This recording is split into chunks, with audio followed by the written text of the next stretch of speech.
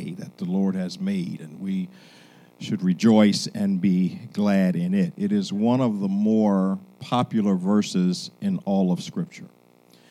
There's many popular verses in Scripture, and I'm sure if we went around the room, everybody in here could name 2, 3, 5, 6, 10 of their favorite verses in Scripture.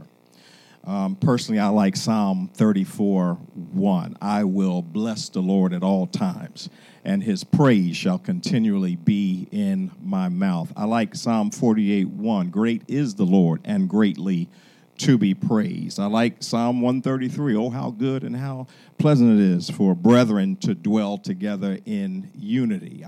I like Psalm 103. Bless the Lord, O my soul, and all that is within me, bless his holy name. This is just my favorites.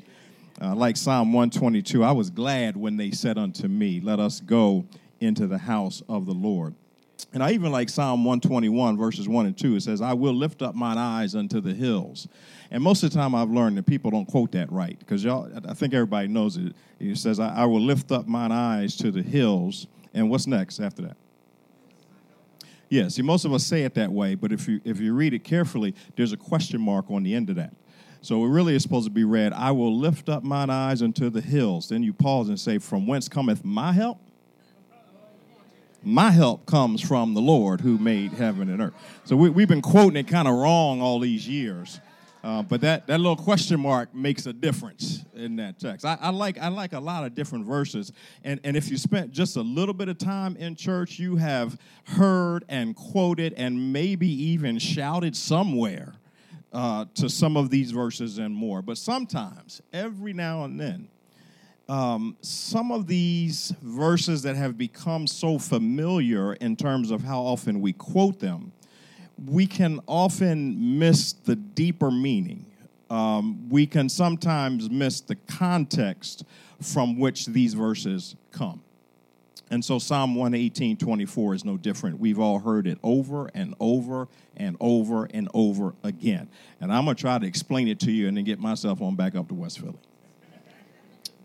Now, there are different kinds of psalms. There are didactic psalms. These are instructional psalms. These are the ones that teach you something, like Psalm 119, where every verse, that's the longest chapter in the Bible, but every verse says something about the Word of God. That's instructional. Then you have messianic psalms. These are prophecies about the coming Messiah, like Psalm 2 or 22 or Psalm 110. Or you have what we call imprecatory psalms. These are the ones that ask God to punish wicked folk, like Psalm 3. And then you have penitential psalms. These psalms express feelings of repentance and forgiveness, like David would say in Psalm 51. Or you have psalms of lament. These are psalms where the individual is crying or is expressing concern in desperate and dire circumstances, like a Psalm 44.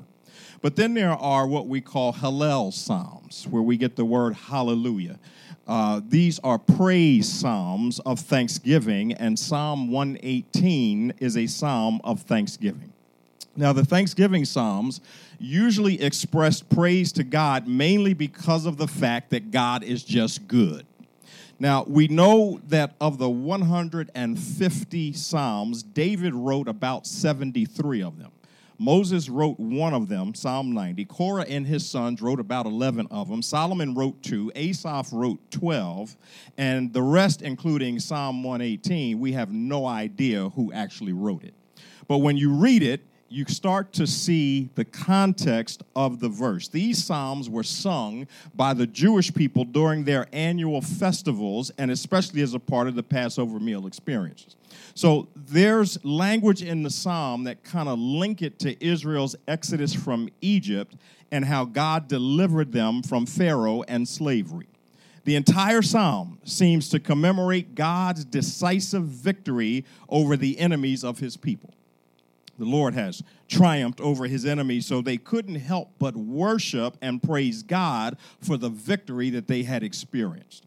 So the tone of the psalm is that of joy and trust in the Lord, and you get the feel when you're reading the psalm of God's people entering into the temple and worshiping God together. You'll see that in verses 2 and 4. And you start to feel that the writer is celebrating the Lord's steadfast love, his deliverance from death, and his ongoing protection and care for his people. You'll see that in verses 5 to 18. Even Jesus himself once spoke about this psalm when he said that he had been rejected by his own people, and that even though he had himself been rejected, even though he was the stone that the builders rejected, verses 22 and 23, that he is now the chief cornerstone by which all other stones are aligned. So the people of God in this psalm were declaring in their worship that they remember and celebrate, here it is, this day, because it's the day that the Lord defeated their enemies. Are y'all listening? So there were days when they were in distress, verse 5. There were days when they were threatened by other human beings, verse 6. There were days when they couldn't trust human beings, verses 8 and 9. There were days when they were surrounded by other nations, verse 10. And there were days even when they were severely chastened by the Lord himself, verse 18. And I don't know if there's anybody in here today that ever felt like that. Everywhere you turn just seems to be a mess. Everywhere you go, there seems to be some foolishness. Maybe I'm in here by myself, but everywhere you go, if it ain't one thing, it's two. Can't get ahead to save your life. You can't trust people. Everybody seems to be crazy today. Maybe not down here in Delaware, but in Philly, where I'm from, everybody seems to have lost their mind. People shooting indiscriminately into crowds, and kids with weapons that the police don't even have. You can't go to a graduation party, a cookout, a playground without some nut firing a weapon out there, scared to leave your own house. And nowadays, every time somebody coughs or sneezes, we all got to give him the COVID look. It's just a mess. God's people had been going through some rough days and some rough seasons.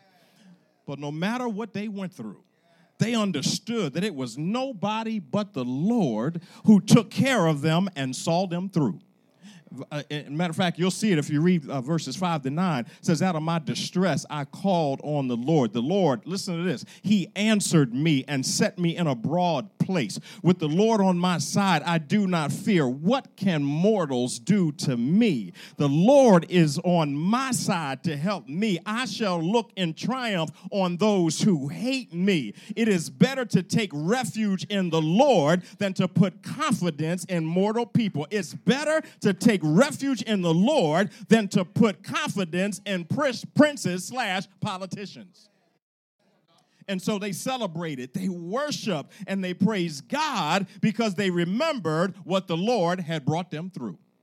And sometimes, that's just what you're going to have to learn how to do.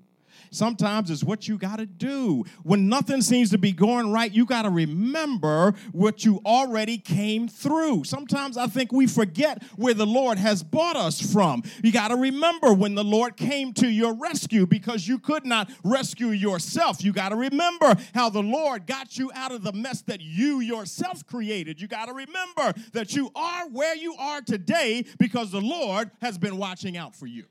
I wish I had some people that understood that God has been holding you in the very hollow of your hand, of his hand. Now remember his word. He said, I'll never leave you nor forsake you. And as I stand here today, I have messed up many, many times in my life, but I can testify that even though I have messed up many times in my life, he has never failed me yet. This is the day. Now, that word day is a very interesting word in the text. It's so familiar that we probably would skip over it. The word day is the word in Hebrew yom, Y-O-M. And yom means not just a day, but it really could mean a number of days. Yom could also mean some time. Yom could mean on the same day. And yom could also be translated at present or right now. Y'all with me? You hear of Yom normally at a certain time of year where people start talking about a Jewish holiday, Yom Kippur. Kippur just means atonement or covering for sin. So it's the day, it's the season, it's the time that we reflect upon how God covered our sin through the blood of Jesus Christ. All right, so Yom expresses a point in time. It expresses a sphere of time. It can be 24 hours. It can be a specific point in time. It could be 3 hours. It could be a year. It could be years. So when the Bible says day, it can mean an actual day, but it's not limited to one day because it can also mean a season. In other words, this is the day. These are the days. This is the season that the Lord, are y'all still with me? That the Lord, now let me move you into what Lord actually means. It's the word Jehovah. I love Jehovah. It's Yahweh, the self-existent one, the great I am. He who exists by his own power, independent of anything or anybody outside of himself. He who was before the beginning and he who will continue to be after the end is finished. He who keeps covenant with his people. He who is in relationship with his children. He who never sleeps nor slumbers. Jehovah, the one true and living God who was, is, and always shall be. St. Augustine said that this guy, this person, this being, this person that we all know and love who is watching over us and keeping us, he says that he, God, has this ambidextrous nature about him. That means that God is always hidden, but he's always present. He suffers no change, but he changes all things. He's always in action, but he's ever at rest. He gathers all things, but he don't need nothing. He recovers what he never actually lost. He's jealous, but he's free from care. He's not greedy, but he does demand his dividends. He owes man nothing, but he pays us like he's in debt. He is the Lord. He is the one and only one living and true God, an infinite and intelligent spirit whose name is Jehovah. He is the maker, the supreme ruler of heaven and earth, inexpressibly glorious in holiness and worthy of all possible honor, confidence, and love. And in the unity of the Godhead, there are three persons, the Father, the Son, and the Holy Ghost, equal in every divine perfection and executing distinct but harmonious offices in the great work of redemption. I need to tell somebody that God is immutable in essence. God is perfect, and therefore he is subject to no mutations. God and only God can declare that I am God and I change not. There was never a time when God was not, and there will never come a time when God will cease to be. God cannot change for the better because he's already perfect, and therefore improvement or deterioration is totally impossible. There is no wrinkle upon God's brow of eternity. He's altogether uninfluenced by the flight of time. He and only he can declare that I am semper idem. I'm the same yesterday, today, and forevermore. And all God is today, he ever has been and ever shall be. Meaning this, his power is undiminished. His wisdom is unabated. His veracity is immutable. His love is unsullied. His grace is sufficient. His mercy suits our case. That's the Jehovah that he's talking about. I get excited when I talk about who he is, because when you think about who he is, it ain't long before you got to think about what he's done. And when you think about who he is and what he's done, the joy bells start ringing down in your soul. I'm sorry, let me hurry up and get back in here. Look. So he says this is the day, this is the season that the Lord, that Jehovah, Yahweh, has made. There's another little familiar word that most of us skip right over, that he has made. Well, it's the word asa. Asa means to work, to labor, to create, to construct. This is the day, the season that Yahweh has constructed, that he has created, that he has built. But it actually goes a little further than just to make something. It's also to fashion or to refine what has already been made. Y'all ain't get that, did you? So this thing has been made, but over time, you gotta do all this to it. You gotta tighten screws and make sure it can still do what it was designed to do. And so it's been made, but sometimes has to be refined. This is the day, the time, the season that Jehovah has created and then reshaped and repurposed and reconstructed. Some of us have been reconstructed. You were born in sin, shaped in iniquity, but then here comes Jesus, covers you in his blood, and makes you into something wonderful and beautiful. That's because every day, because of sanctification, you've already been made, and the reason you know you've been made is because you sit here. God took 206 bones and put them together in your body like a jigsaw puzzle, and then took ligaments and locked them around the bones, and then he took the subjacent, superjacent muscles and fused them around the ligaments, and then he took the arterial and the venous systems and fused them inside the body. And then he took the dermis and the epidermis and the cutis and put that around your body and called it skin. And then he put this little tiny thing in you called DNA, deoxyribonucleic acid, so that you would never have to think you need to be like me and I never have to think I need to be like you.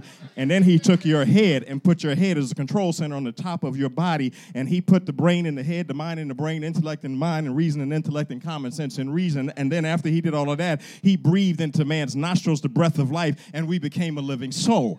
Now, why do I say all of that? Because he made us, but over time, we got to be refined by him because we are all still born in sin. And so this is the day, this is the seasons that the Lord has asad, that he has made and that he is fashioning and refining that he has what he has already made. Now, he also says this, we will rejoice. There's another little word that we kind of skip over because we think we know what it means. We will rejoice. You know what that actually means? It means to spin around. It means to be under the influence of a violent emotion.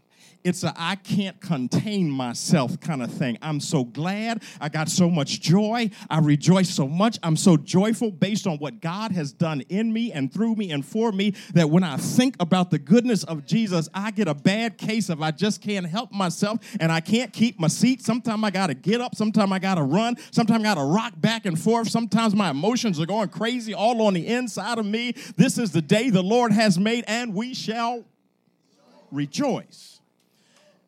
But there's more to this little thing called rejoicing. So rejoice in Hebrew is what we call in seminary. It's written in what's called the Qal stem. Qal, the Qal stem. And the Qal stem is so interesting. The basic verbal stem in Hebrew has at least two meanings. All right, and the scholars don't know which meaning is applied to the text. They really like for the text to declare which one is in play. Y'all follow that? All right, but rejoice is in the Qal stem in Hebrew has two specific meanings, both verbs. So the first one is that it is an action. Talking about the word rejoice. So if it's a verb, I am rejoicing. That's how a verb functions. Y'all with me? But the second one is a state of being. So the first one is an action. I am rejoicing. The second one is a state of being. I am joyful. So I might not be moving at all. I might just be sitting here at the moment, and I'm joyful. That's why you can't judge people, because you don't know what the Lord is doing to somebody on the inside. Just because somebody ain't stomping their feet and jumping up and down and running up and down aisles don't mean they ain't joyful. Do I have a witness? All right, so the first one is a verb. It's an action. It's I am rejoicing. And sometimes you can sit there and just rock back and forth and be rejoicing. That's why you don't let anybody define how you express your thanksgiving to God. That's between you and God and between what God is doing inside of you. And that's why those of us that lead praise and worship should not be trying to make people rejoice based on what our understanding is, because you don't know what I've been through and I don't know what you've been through. Let me rejoice and I'll let you rejoice. I wish I had some witness. And so the verb, the action is I am rejoicing, but the state of being is that I am joyful. So I am rejoicing, verb, something I'm doing. or I'm joyful, something that I am. So the idea is that I just keep on rejoicing because I'm always joyful. I don't know if y'all follow. I said you got to combine the two because we don't know which one is being applied to the text. But as I read the text, both of them work pretty good as far as I can see. I just keep on rejoicing because I'm always joyful. Or if you want to flip it, I'm always joyful because no matter what's happening, I keep on rejoicing. It's too deep for y'all. Look. That means in good times, in bad times, in confusing times, in strange times, in pandemics, in epidemics, in tragedies, in racial and civil unrest, in political turmoil, in personal struggles, in family problems, in marriage issues, in financial pressure, and issues on the job, and in your trauma, your depression, your sickness, your addiction, your hopelessness. Even in times when you've got grief and despair and you're feeling unappreciated or feeling unloved, feeling trapped or stuck or targeted, your career is stalled. You got a degree, but you can't find a job. It doesn't matter what's going on around you because this joyfulness is on the inside of you. So here's the thing, though. It's already there when you get saved. God gives you the ability to have joy that is not in any way controlled by what's going on around you, because joy is about what's happening inside of you. But here's the thing. It's not automatic, meaning it ain't easy. Why? Because life just keeps coming at us. Maybe not down here in Delaware, but in West Philly, life just keeps coming at us. You won't always feel joyful. You won't always feel happy. You won't always feel like celebrating. You won't always feel a shout in your spirit. Life will not always want you to be joyful. Life will not always want you to rejoice. You're going to have plenty of days when you just ain't feeling it. I'll be the first one to testify. Sunday morning rolls around, and there are plenty of Sunday mornings when I don't feel like going to nobody's church, not even the one I'm supposed to be at. I don't feel like it. I don't feel like church folk. I don't feel like questions. I don't feel like problems. I don't feel like issues. I don't feel like preaching. I don't feel like teaching. I don't feel like explaining. I just want to stay home and be to myself because I ain't feeling it today. And don't y'all look at me strange because all of y'all have them kind of days, and the only difference between me and you is that I still got to show up because I'm on the preach and you're not. Y'all get to just turn over and pull the covers over your head. So it's not automatic. But those are the days, those are the seasons, those are the times when you have to be intentional about holding on to your joy.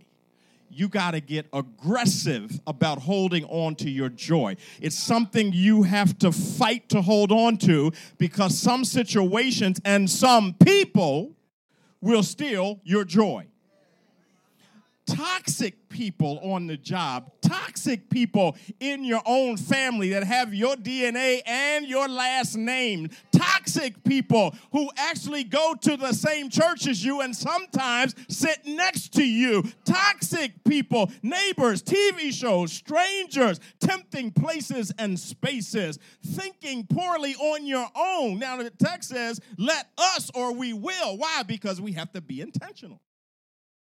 This is the day, the season, the time that the Lord has made, refined, constructed, refined.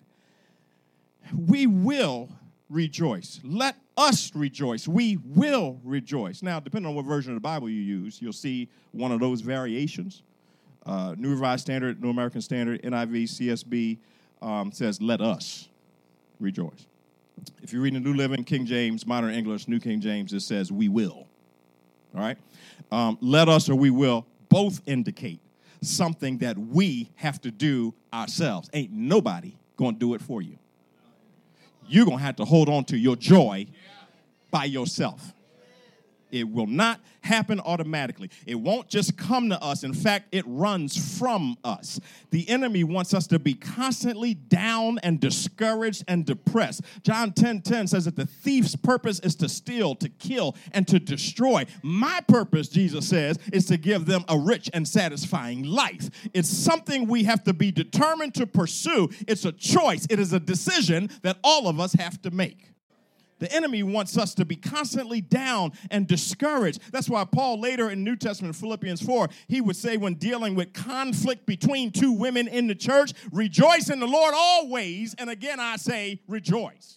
That's why he would say in Romans 5, we can rejoice too when we run into problems and trials, for we know that they help us to develop endurance. Peter would say, stay alert, watch out, for your great enemy, the devil, is walking around seeking whom he may devour. James would say, dear brothers and sisters, when troubles of any kind come your way, count it all joy. Consider it an opportunity for great joy, for you know that when your faith is tested, your endurance has to change and grow. So let it grow, for when your endurance is fully developed, you will be perfect, complete, needing nothing. You're going to have to fight to hold on to your joy. So this is the day, this is the seasons that the Lord has made. Let us rejoice. We will rejoice. And then it says, and be glad in it. And that just simply means you need to brighten up. That's what glad actually means. It literally means to brighten up. Because some of us can sit up in church and look like we just mad at the world.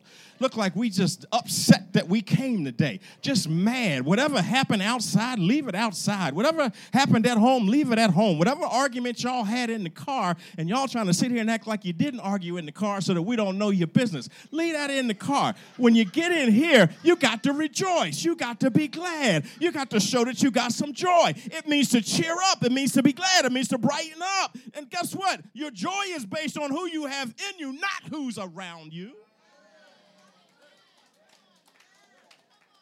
That's why the old folks sang the song, this joy I have, the world didn't give it, and the world can't take it away.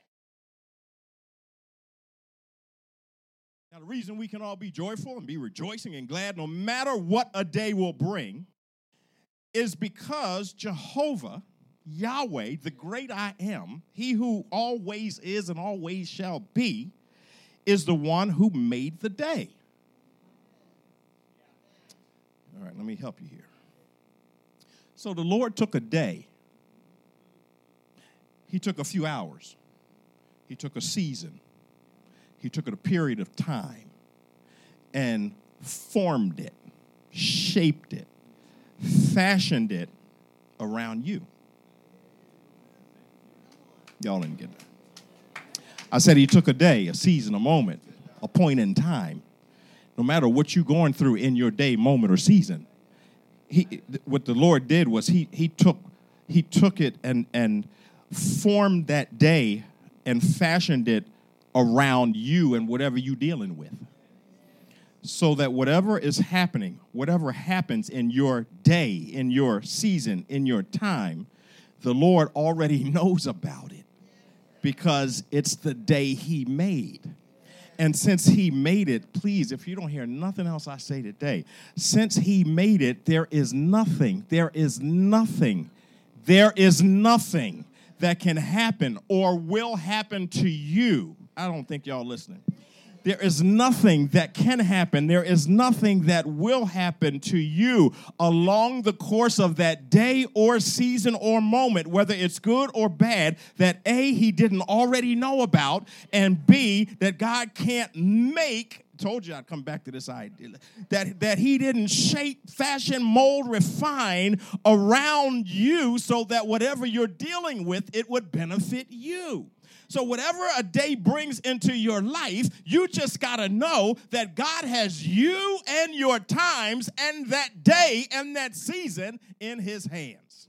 He formed and fashioned the day so that whatever the day brings, you'll be all right because God has it and you in the palm of his hand. This is the day that the Lord has made. And that's why you can rejoice. Because either way, you're going to be all right. You're a child of God. It doesn't matter what a day brings. It doesn't matter what a season brings, because it is indeed the day that the Lord has made. And everything the Lord makes is always good. We already know that all things work together for good to them that love God and are called according to his purpose. And that means that God can use your good days and your bad days to benefit you if you give him a chance. Every now and then, we all got to travel through some tough seasons, dark days, but guess what? It's still the day. We got to go through some painful days, but guess what? Y'all slowly catching on here. It's still the day.